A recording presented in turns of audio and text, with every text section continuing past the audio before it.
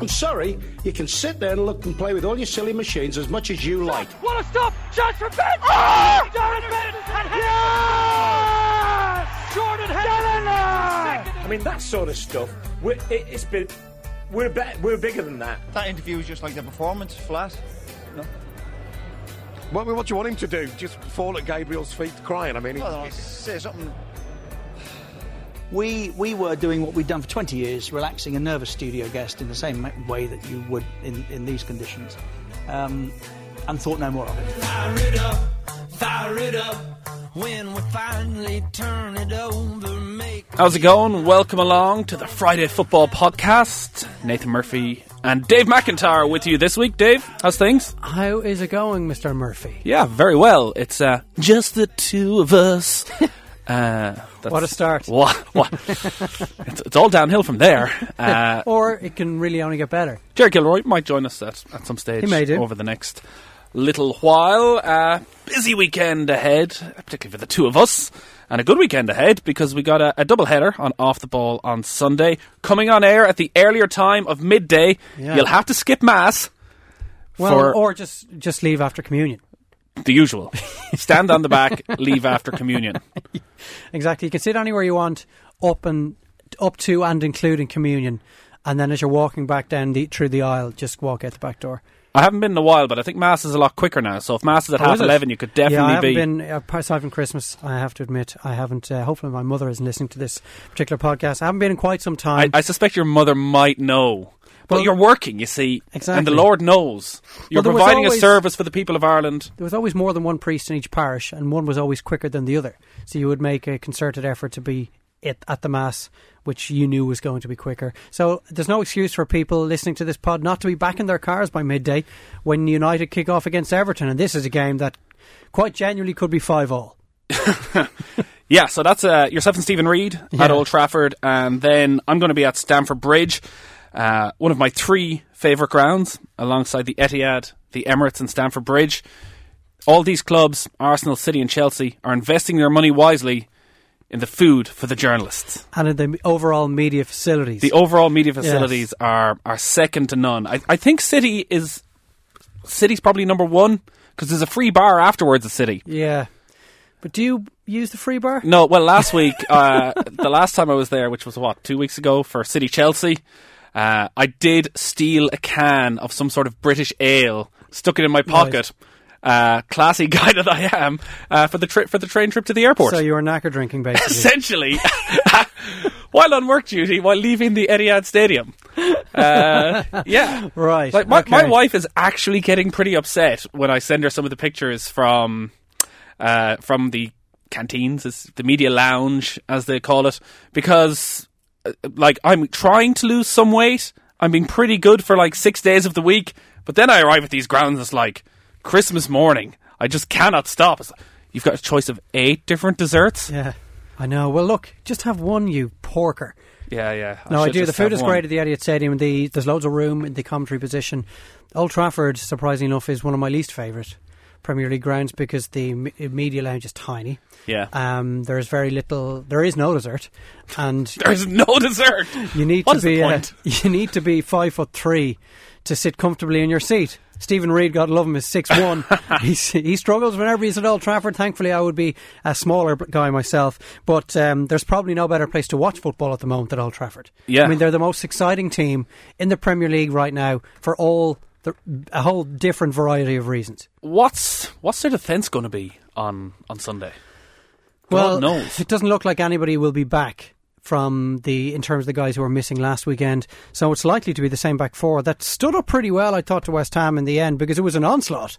I mean, it said more about United's attacking threat that West Ham were able to get so much of the ball in that last half an hour, 40 minutes, and I thought the defence stood up pretty well. Rojo and Paddy McNair never played together before.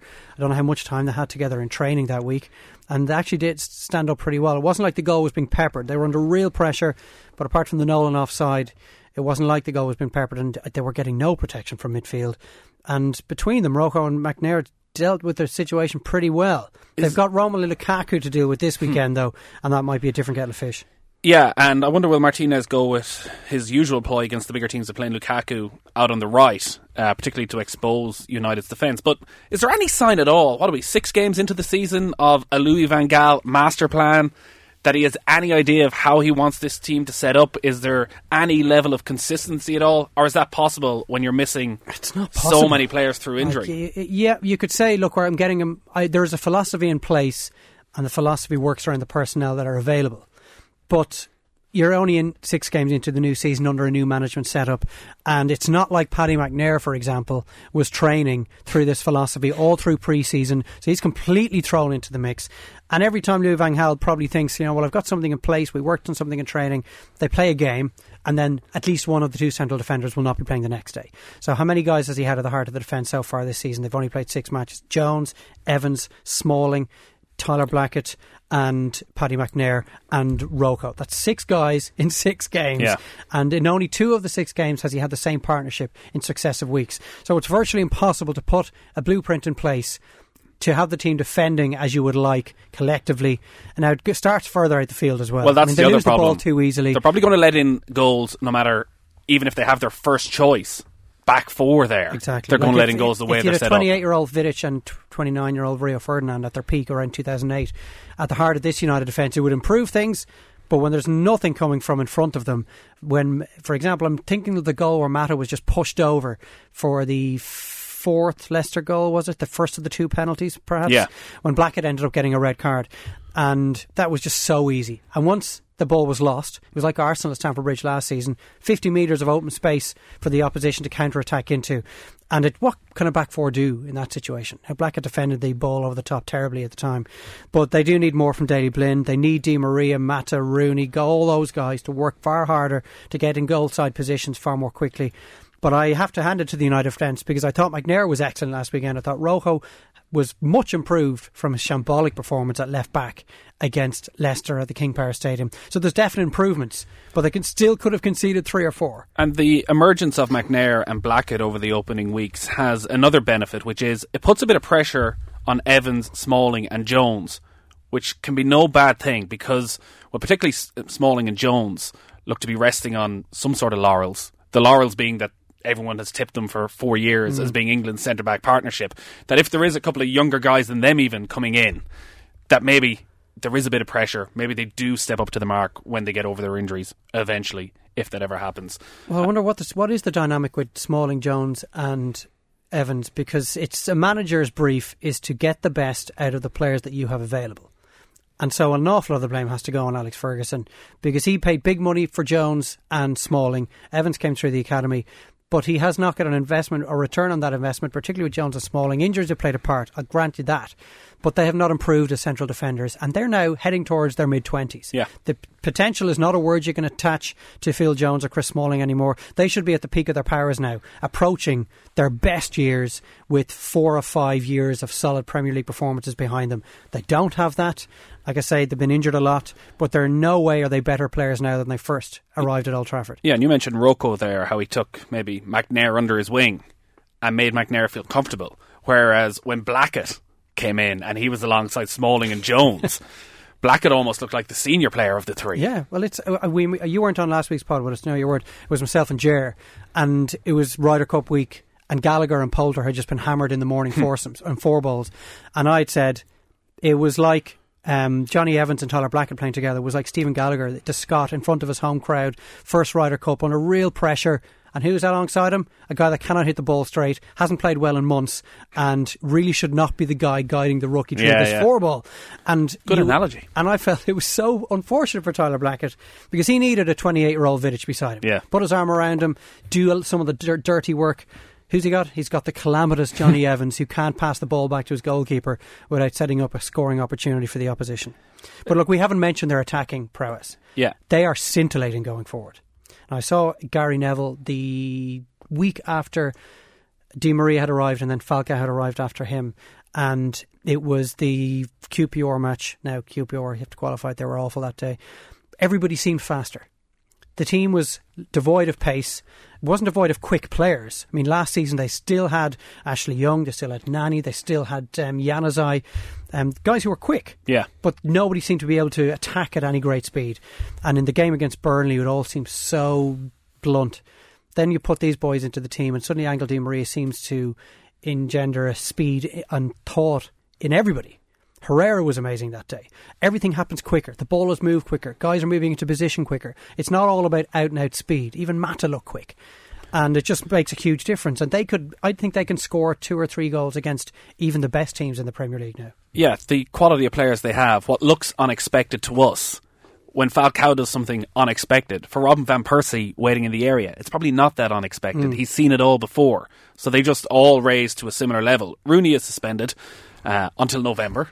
Which probably makes life well, little bit Mata easier. presumably will just slip straight into that Mata position. comes back in, and Falcao and Van Persie are training all this week now, knowing that they start, Yeah. and they're going to be starting next week, and they're going to be starting the week after that.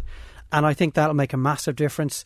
The cross for Falcao for Van Persie at the far post for United's opening goal against Leicester City was as good a piece of creative play as I've seen in a long, long time. And Van Persie, the manner in which he took United's second goal last weekend against West Ham, that was the finish on his weaker foot from the Van Persie of 2 years ago. That all bodes and a bit of extremely confidence. well. He could have passed to Rooney, decided to take it on himself. How does that work with Wayne Rooney, I wonder? Like he's not going to play again till November, so he's going to earn around £1 million. Over £1 million. Does he still just pick up those wages? Well, he does. He hasn't brought the club into disrepute. There are no grounds for which he can be fined. It's just a red card for a stupid challenge. They signed the contract, I guess. Exactly. Look, he shouldn't get back into the team when he does come back, but he will. Everton were in Europa League action last night. They were over in Russia playing Krasnodar. Yeah. All three of the impressive young managers of last season, Pochettino, Martinez and Rodgers, are all struggling so far. And Everton, Seamus Coleman's not going to make it. James McCarthy's not going to make it. There's no sign whatsoever of an improvement on last season from Everton. And this is maybe the sort of game that properly kickstarts United's season, because heading in, what are we at? There's 6 games in. I think a lot of people would have thought United might have 16 points now, double what they actually have. Yeah. And that this will be the start of the difficult period for them. They go to Chelsea in a couple of weeks. They've got City as well coming up. But looking at the way United are playing going forward, the struggles Everton are having at the back, at home at Old Trafford, Everton just coming back from Russia, this is set up to be a match that will properly kickstart United on for the next few weeks. Yeah, there's a couple of ways of looking at it. They've got a seriously difficult run, obviously. I think they play West Bromwich Albion the weekend after the international window, but after that, as you said, it gets very tough because they're finally starting to meet some of last year's season's top 4. There's only 2 points separating Everton and United, yet Everton are all the way down in 15th and United are 7th. Yeah. Despite the really poor start of the season, United are only 2 points off the Champions League places. Had they beaten Leicester, how many minutes were on the clock when United were 3-1 up? 72, was it? 73? They'd be on 11 points. They'd be 5 points off the top of the table. Everything would look very rosy. That defeat to Leicester is a killer for them. Everton will take an awful lot from the last-ditch point they snatched at Anfield in the Merseyside derby. A much-changed team went halfway across the world and took a point against Krasnodar last night. So I think Everton, maybe their confidence will be a little bit better. And they will know, and Martinez will know, that United are there for the taking at the back. So I don't think Everton will fear this game at all. I don't know what sort of an impact the midday kickoff will have, if at all, but if United win this game, Everton are in serious trouble. Yeah. Real dire trouble. They're going to be closer to the bottom than they are the top. And could be in the relegation zone. They could well be in the relegation zone. They've had a tough run as well. They played Arsenal, they played Chelsea, they played Liverpool. Yeah. I mean, and they've had to go to Leicester, who've taken points off pretty much everyone they've played.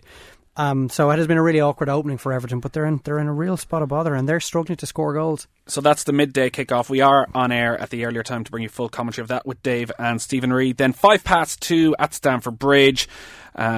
The downside of Stamford Bridge is you have to go right up to the top of the gantry after you've had your big 3-course meal, but it's well worth it. Chelsea against Arsenal. This was probably the low point of Arsene Wenger's career, this match last season. Chelsea winning 6-0. We had that mix-up with Gibbs and Oxlade-Chamberlain and the red card. Chelsea, top of the league, 16 points from 6 games, have done everything that's been asked of them. I was looking yesterday. the consistency in his team selection is incredible. 9 of the Chelsea team have started every single match so far. 2 of the Arsenal team have started their matches so far. Chesney and Ramsey, who's going to be missing on Sunday. As well as that, you look at City's, or Chelsea's maybe, defensive 6 of Courtois, Ivanovic, Azpilicueta, Cahill, Terry, Matic. Every single one of them has played every minute of every league game so far. That is the base. Diego Costa to score the goals. And if that attacking 3 of Hazard, Oscar, William, Schürrle, whichever 3 it is, if they start to click, Chelsea are just going to get better and better. And you haven't even mentioned, like, probably the most second impressive performer all season is Cesc Fabregas. I think Schürrle and Hazard are playing extremely well, and they're getting none of the credit because it's all going to Fabregas and Diego Costa, the 2 new guys, the 2 new faces at Stamford Bridge. Now, you're absolutely right. The template has been set by Jose Mourinho. He has been very lucky, compared the injury situation at the Emirates and at Old Trafford to that at Stamford Bridge. Now, look, these things tend to even themselves out over the season or a number of seasons, but he's been able to play the same back 4 every weekend, and Diego Costa and Fabregas have both been fit and available to play. And they have clicked, and they're playing extremely well. They're solid at the back, though at times you do sense a real vulnerability about them. Not against Arsenal, I suspect, though. Yeah. Have we learned anything about Arsenal? Learned anything new about Arsenal this season? Maybe Danny Welbeck can score 20 league goals this season if he continues the form he showed in midweek. But the same failings are there. The injury problems, the excuses, the lack of a defensive midfielder. With Wilshere's just coming back from fitness, Ramsey's going to be missing. They could well start with Mika. Well, is Arteta out as well? Arteta's out as well. So it'll be Flamini that will be anchoring. I'm using quotation marks here. It'll be he'll be anchoring that midfield at the base of that diamond. We had Stuart Robson and Off the Ball last night on Thursday Night Show, and he said he has seen absolutely no improvement in that regard. That offensively he thinks they're as good as they've ever have been, but at the back he can't see any reason why some of the situations which arose at Stamford Bridge, at Anfield last season, won't manifest themselves again this weekend or this Sunday, because they haven't brought anybody in. It's the same guys, and it's a weaker defence. And that is a pretty unfortunate recipe to be going with to Stamford Bridge. Yeah, if there's a team set up as well to take Arsenal apart, it is Chelsea, with that gap that Arsenal have usually between defensive midfield. If they have Hazard, Fabregas playing a bit further forward, Willian, Schürrle, you could see Chelsea winning this quite convincingly again. Though, Arsenal, you look at that performance, the way they came back against City, that 20-minute spell where they always just seem to do enough. Every time you think this team is in crisis, they just manage to pull it back. But see, what is enough, though? Enough is finishing 4th.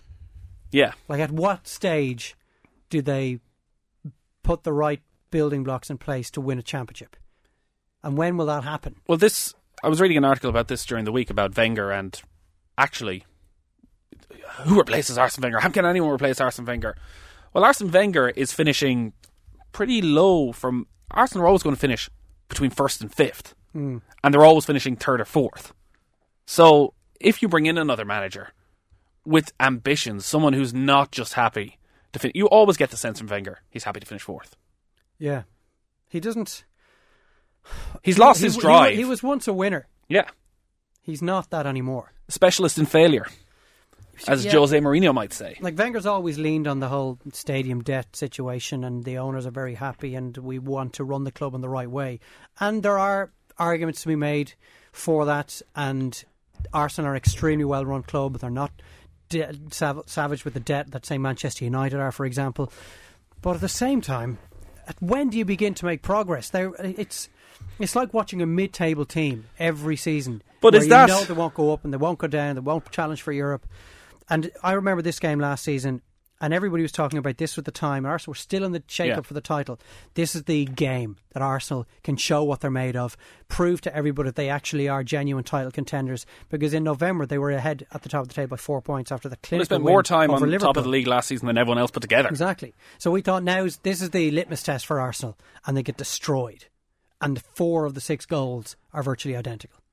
But when you look at their starting 11 and if everyone is fit, it is a team capable of winning the league. As it got to the case, it's not just off the field and saving money. It's actually Wenger's coaching that he's not getting the best out of these players, that he's not getting the best out of Ozil, out of Sanchez. Perhaps he will get the best out of out of Welbeck. Perhaps it's Wenger's fault that Jack Wilshere hasn't progressed the way we all expected him to. Yeah. Well, look at the great Barcelona team. Aside from Sergio Busquets, who was the wrecking ball in that team? I'm not talking about the back four. Once you move outside of the back five, so Valdez in the back four side, who was the wrecking ball on that side apart from Busquets? There was nobody.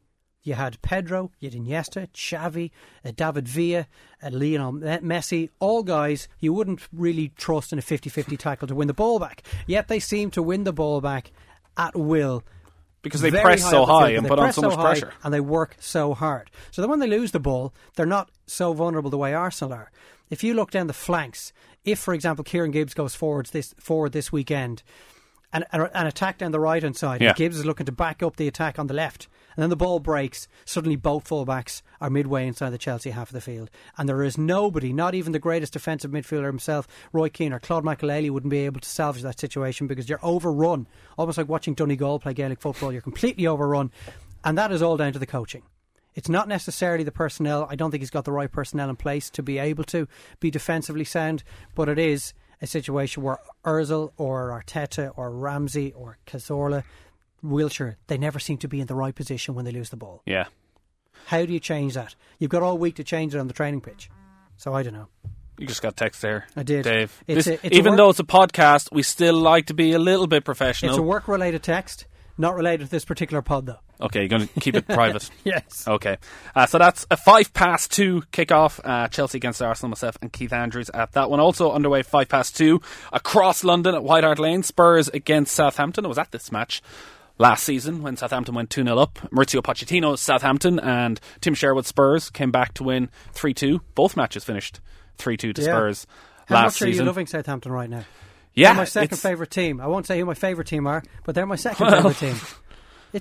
They're great to watch. Ronald Koeman's doing an incredible job. We know how many players they lost during the summer. He seems to have bought well. Graziano Pella has just settled in incredibly well. His goal last weekend was right out of the top drawer. We're going to save till next week when Adrian Barry returns from his holidays the montage of Adrian describing Graziano Pella as a donkey. And then just the goals flying in one after the other. One after the other. Nathaniel Klein has been called up to the England squad. And I think Fraser Forster, they've got one of the best goalkeepers in the league.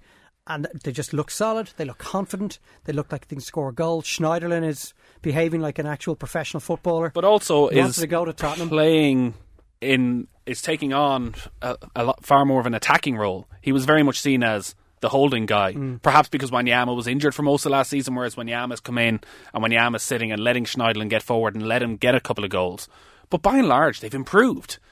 They let Luke Shaw go, who's a loss. But Ryan Bertrand, who they've managed to get in on loan really from Chelsea, astute by that. is a very solid left back. Got a great goal as well last weekend. Pele is scoring goals. They've Jay Rodriguez to come back at some stage as well. Yeah, he should be on the bench this weekend. Shane Long is there, and we know he's capable of, maybe not goal scoring wise, but he brings an awful lot to the team. James Ward-Prowse is another year older. Stephen Davis is having a really good season. And the main man, Tadic. Yeah, who was just a joy to watch and has been from the opening game when Southampton went to Anfield, and he was by far and away the most influential player on the pitch. Always wants to get on the ball, like Adam Lallana, but it turns out better. Yeah, it's certainly in current form anyway. And Tottenham were good against Arsenal last weekend. Like, they were lucky not to win the game. They would have been happy enough with a point yesterday against Besiktas. Obviously, it wasn't going to be their starting 11. So it's not like the Europa League's going to take a huge amount out of them. That never applies to Tottenham in my book, because it's rare would you have more than 3 players that started on the Thursday night that are lining out on the Sunday. This is a fascinating game. Yeah, it's the problem Spurs have is their strikers. Adebayor scored 1 goal, and I think that's the only goal to come from under strikers in the league so far. Soldado, there's no major sign of improvement. Chadley has been the star player, contributing goal-wise at the start of the season. And yeah, this is going to tell a lot about where both these sides go this season. If Southampton could go to Spurs and win, they're second at the moment. If they could keep up that level of consistency and improve on last season, which I don't think any of us thought was possible. Yeah, I wouldn't have. I would thought Southampton were going to struggle. I didn't really rate Ronald Koeman as a manager. I mean, he'd done a very good job at Feyenoord in Holland, but like, he wasn't pulling up any trees. Feyenoord were never qualifying for the Champions League. It was always PSV and Ajax that you were looking at in that regard. But he's done a great job. I don't know if they can sustain it over the course of the season, but if you look at Tottenham's goal difference, they're in 8th position. Their goal difference is 1. And that just underlines what you've just been saying about their lack of goals. Soldado he doesn't seem to get a run in the Premier League. He only plays in Europe. There's no reason why Southampton can't go into this game and win it. And if Arsenal can finally grow a pair and take something at a big top 4 championship rival, suddenly Southampton could be heading into the international window a point off the top. Yeah, it's quite incredible, really. And also, if Arsenal were to go and win, it tightens everything right up. And suddenly, if Liverpool win and if Spurs win and all these teams win, it's not as bad a start to the season as they thought. So that's Spurs against Southampton. The last game on Sunday, West Ham against QPR, the London derby. Big Sam against Ari. Big Sam was a bit upset that he didn't get to share a glass of wine with Louis van Gaal. I suspect there might be a glass of wine shared after West Ham against Queen's Park Rangers, no matter what the result. A couple of lads cut from the exact same cloth. West Ham going pretty well. Beat Liverpool. Very unfortunate not to take something at Old Trafford last weekend. I am one of the people who have a lot of time for Sam Allardyce. I think he's a great manager. This podcast has been a long-term supporter of Sam Allardyce. Why wouldn't it be? He's got his detractors, he's got his flaws, he can be an arrogant so-and-so from time to time. But what club has he been unsuccessful at? True. The only job he was hounded out of is the one Limerick. at Newcastle. Well, at Newcastle, no one is successful. And they got relegated after they sacked him. They wouldn't have been if he'd stayed. He kept Bolton in the league for years, he kept Blackburn in the league, and now he's keeping West Ham in the league. And his team are playing with a little bit more flair, charisma than they have been in previous very seasons. well. Did you know any of these guys before? Well, I'd seen Ener Valencia at the World Cup. Everyone's seen him at the World Cup. But Sacco, never heard of him. He's brilliant. League 2 player of the season. He did well. He wasn't even playing in the French top flight. I'm really impressed with him. Kayadu is gone now for 6 weeks. He's a big loss. He was incredibly good again in the win over Liverpool. Mark Noble is playing well. They've replaced Kevin Nolan pretty well. He's barely played, came off the bench last weekend, and they look reasonably solid at the back. Tompkins is having a really good season. Adrian, you don't really know what you're going to throw in, but he always brings off 2 top class saves in every game. Yeah. And I just think they're a better team to watch than I ever could have imagined. They get to QPR team that shambles. They're just a joke. It's still just a matter of time before Harry goes. Before Tony Fernandes eventually decides. So that's the last game on Sunday. We'll keep you up to date with that as well on Off the Ball. Tomorrow there's no early game, but we'll be keeping a very close eye on all the 3 o'clock kickoffs. The main one, Liverpool against West Brom. And every time you think it can't really get much worse for Liverpool, they go and produce another completely just insipid performance. Basel on Wednesday night was possibly the lowest so far. And Brendan Rodgers he's kind of taking the Tom Watson approach at the moment, which is blame the players. They're not delivering the goods. He's already turned on Mario Balotelli to a certain extent, saying he's got to do better, he's got to score more goals. The Balotelli stuff was factual.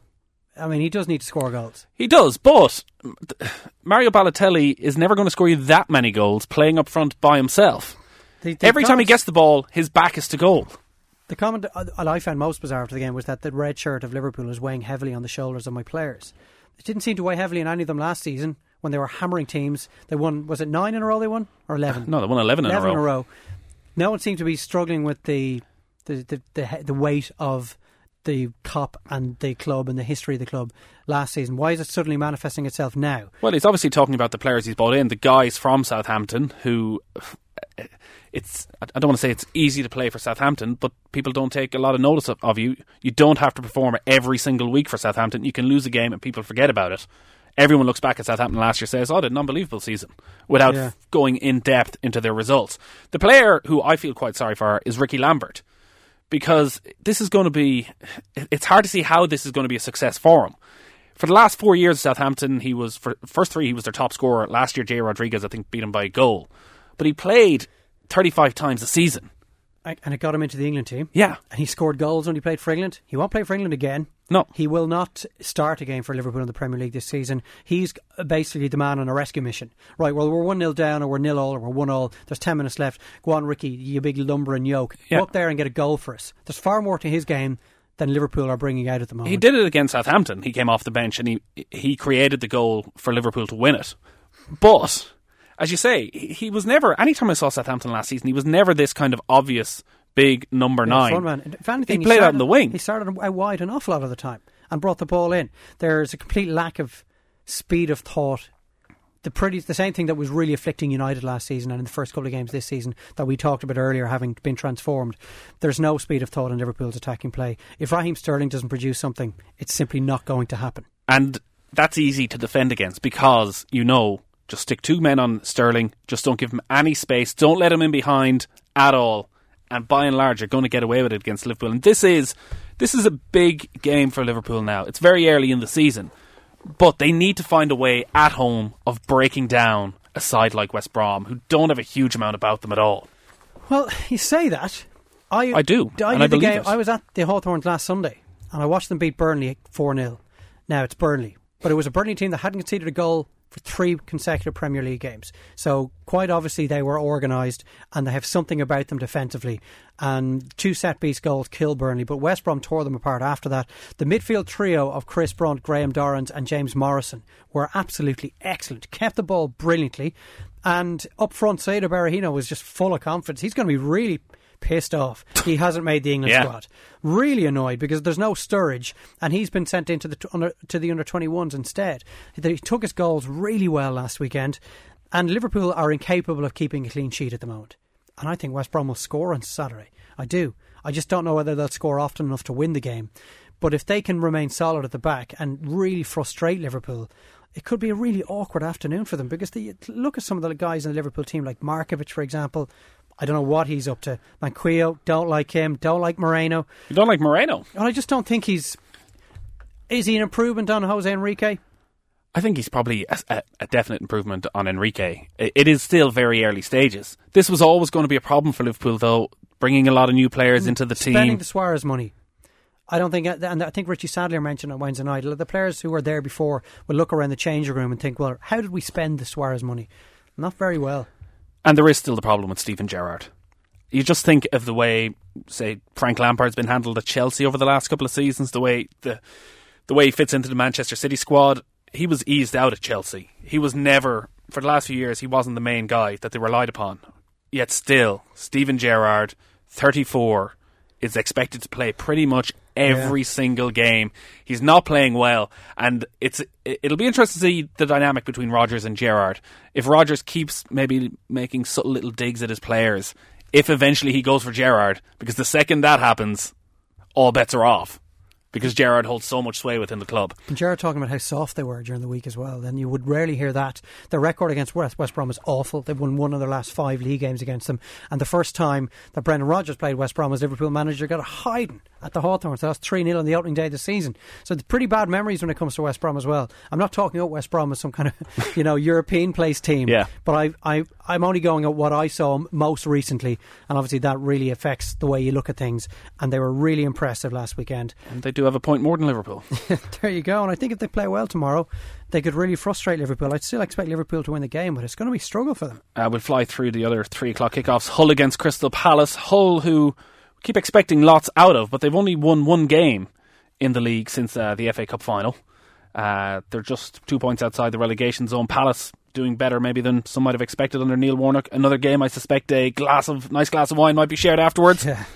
I like both of these teams. I think Warnock's done a really good job so far. They were very good last weekend in beating a Leicester team that were just, you would expect to be flying into the game after what they did against Manchester United. And Hull are reasonably solid. They've scored in every game this season, which is something that not every team can say. As you say, they've only won once, but probably would go for a draw in this game. But I think it'll be a score draw. I think whoever goes to the KC Stadium to watch this game will get their money's worth. Leicester against Burnley, 2 of the promoted sides. Leicester the most impressive of the promoted sides. Burnley just cannot buy a goal at the moment, and the manner of that defeat to West Brom, they haven't spent a lot of money. They don't want to spend money. They don't want to bankrupt the club. It's very admirable, but they're going to be relegated. They are going to be relegated, and they are in really bad spot. The games that they would have played in 3 games of succession against teams that will be in and around them relegation-wise, Crystal Palace, West Brom, and now Leicester. They only took a point at Palace, should have won the game, missed a penalty. They were hammered last weekend, and you would expect them to be solid defensively when it comes to set pieces. Goals number 1 and 2 for West Brom were from corner kicks, and that killed them. They couldn't get back into the game after that. The only way Burnley are going to win games is to win 1-0. And Leicester, you would think will be look to bounce back from what happened at Selhurst Park. Joe is at home, full of confidence at home. The last time they played at the King Power, they put 5 past United. It's hard to see Burnley taking anything from this game. Sunderland against Stoke, 2 teams who like to get stuck in. What a cliche. Yeah, well, I think they've been, 4 players sent off in the last 5 meetings between these two sides? That's why I said it, Dave. It's a cliche because it's true. Aren't all cliches said just because they're true? Sunderland, for what seems like a reasonable start, it's not. It could go south very, very quickly. At home against Stoke is a game they need to win. They have bought a lot of players. I think seems to be the problem again, that perhaps Poyet just doesn't know his preferred first 11 so far. That match I saw them against Manchester United, they just lacked a bit of confidence to go and score the goals, and that might be the problem for them again. If Stephen Fletcher doesn't score the goals, who's going to score the goals? They've drawn 5 of their 6 games, yeah. So they're clearly difficult to beat. But they're taking on a Stoke team that seem better away from home than at home this season for some incredible reason, because they won once away from home last season, Stoke. They've obviously gone to the Etihad and beat Man City. That's the standout result for them this season. Only 3 teams in the Premier League have scored less goals than these two. I wouldn't be picking this one out as game of the day. You're covering this one tomorrow. Swansea against Newcastle. Swansea, after their brilliant start, stuttered somewhat, perhaps expectedly enough. Newcastle, though, all eyes will be on Alan Pardew again. He has managed to survive for another weekend, and he might continue to survive no matter what happens against Swansea. I'm always getting tired of the Pardew situation. Yeah. I mean, they were really poor against Stoke. They were lucky not to get a point out of a callback. Should have scored in the last 5 minutes. But Swansea have won their last 4 games against Newcastle. Newcastle haven't won a game this season. What more can you say? I'm not sure what else we can say. We've talked about Newcastle to death for the last 3 weeks. They haven't won any of those games. Got a stay of execution, you would have thought, after the late 2 goals from Cisse against Hull. Yet they go out against Stoke and they're beaten. If they can't get anything at Stoke, they can't beat Hull, probably won't beat Swansea. Is it only a matter of time? It has to be. It's going to maybe longer than you would expect at any other club, but surely he will be sacked at some stage. Usually at this stage of a saga like this, and you've got an unpopular owner like Mike Ashley, you start to feel a lot of sympathy towards the manager. You start to think, it's just not on the way he's been treated. But with Alan Pardew, you don't really get that sense at all that anyone thinks he's been that harshly treated. I think he's been the best Newcastle manager for the last 15 years. Maybe even going all the way back to Kevin Keegan. Because he's kept them in a decent position in the league. He had them dreaming 2 years ago or 3 years ago in 2011. When I'll just make the Bobby Robson point again. Well, yes, you do. That's the second time in a fortnight. It's the second time you've made that statement. Okay, Bobby Robson aside, I keep forgetting about Bobby Robson. God rest his soul. But aside from him, has there been any other manager that have been better than Pardew? Done the job that he's done in really tough circumstances? I know Bobby Robson had a difficult owner to deal with as well at the time. But now the results are just so bad. It doesn't really matter who the owner is. They're treading water and they're sinking. The good news is that Angel Rangel is suspended. So Jazz Richards could well come in for Swansea. What a name. The final game then that we'll turn to, Aston Villa against Manchester City. Because of Villa's good start, they can get away with these matches now. They've lost their last couple. But because they're comfortable, Christian Benteke might be back though after a 6 months absence from his Achilles injury. At home against City, they're still missing Ron Vlaar. City have been less than convincing. Yeah, they have. Yaya Toure again the last night. He's just not affecting the game in any way. They're given a dream start against Roma, that penalty, and pretty much second best for the rest of the night. Roma never looked like they were going to be in trouble. I don't know what to make of Manchester City at the moment. Like so many clubs in the league would kill for the players that they have. Pellegrini doesn't seem to be getting the best out of them. It's not like they're struggling with injuries. I mean, who's missing from that team? Yeah. Is it the signings they've made that no pressure is really being put on? Well, Aguero's fine. Aguero's always going to score goals, and Dzeko's doing well, so their strikers are doing well. But they won't concede many. But Toure, Silva, Nasri's injured, I know, but there's no real pressure on those three. There's some nice players behind them who are always going to be on the bench that perhaps they needed to spend 35-40 million on an attacking midfielder so that they're not so sure of their place. Because Yaya Toure, he was rested for one match, but there's no sign he's ever going to be dropped, no matter how poorly he plays. Yeah. You're right. Well, there isn't really any competition for that place as regards Toure. I'm not sure. I don't seem to have a huge amount to say on Manchester City at the moment because they're really difficult to figure out. Are they going to kick into gear at some stage? That's it. In 2 months' time, 3 months' time, and they've won 10 games in a row, we say, exactly. That's Manchester City. I'm sure we all expected this. How could they not play like this? Villa obviously are in the middle. This is the last game of just an awful run where they've had to play Liverpool, Arsenal, Chelsea and Man City. Started pretty well because they beat Liverpool in the first of those 4 games, but they've lost the 2 since then. And they're well capable of taking something from this game. Benteke back. What a boost. And he probably isn't match fit, clearly isn't match fit. How much of the game he'll play tomorrow remains to be seen. But even just having him on the bench. Yeah. Like he was scintillating before he got injured. And that'll just bring, I think it'll bulk everybody's confidence up a little, even if he doesn't play a huge amount. So I think Villa can be pretty pleased with the situation they're in at the moment. And this is another free game. Just have a rattle at City and see what happens for you. And City are under a bit of pressure, so they may not fancy this one. Anything else? Unless it's caught your eye?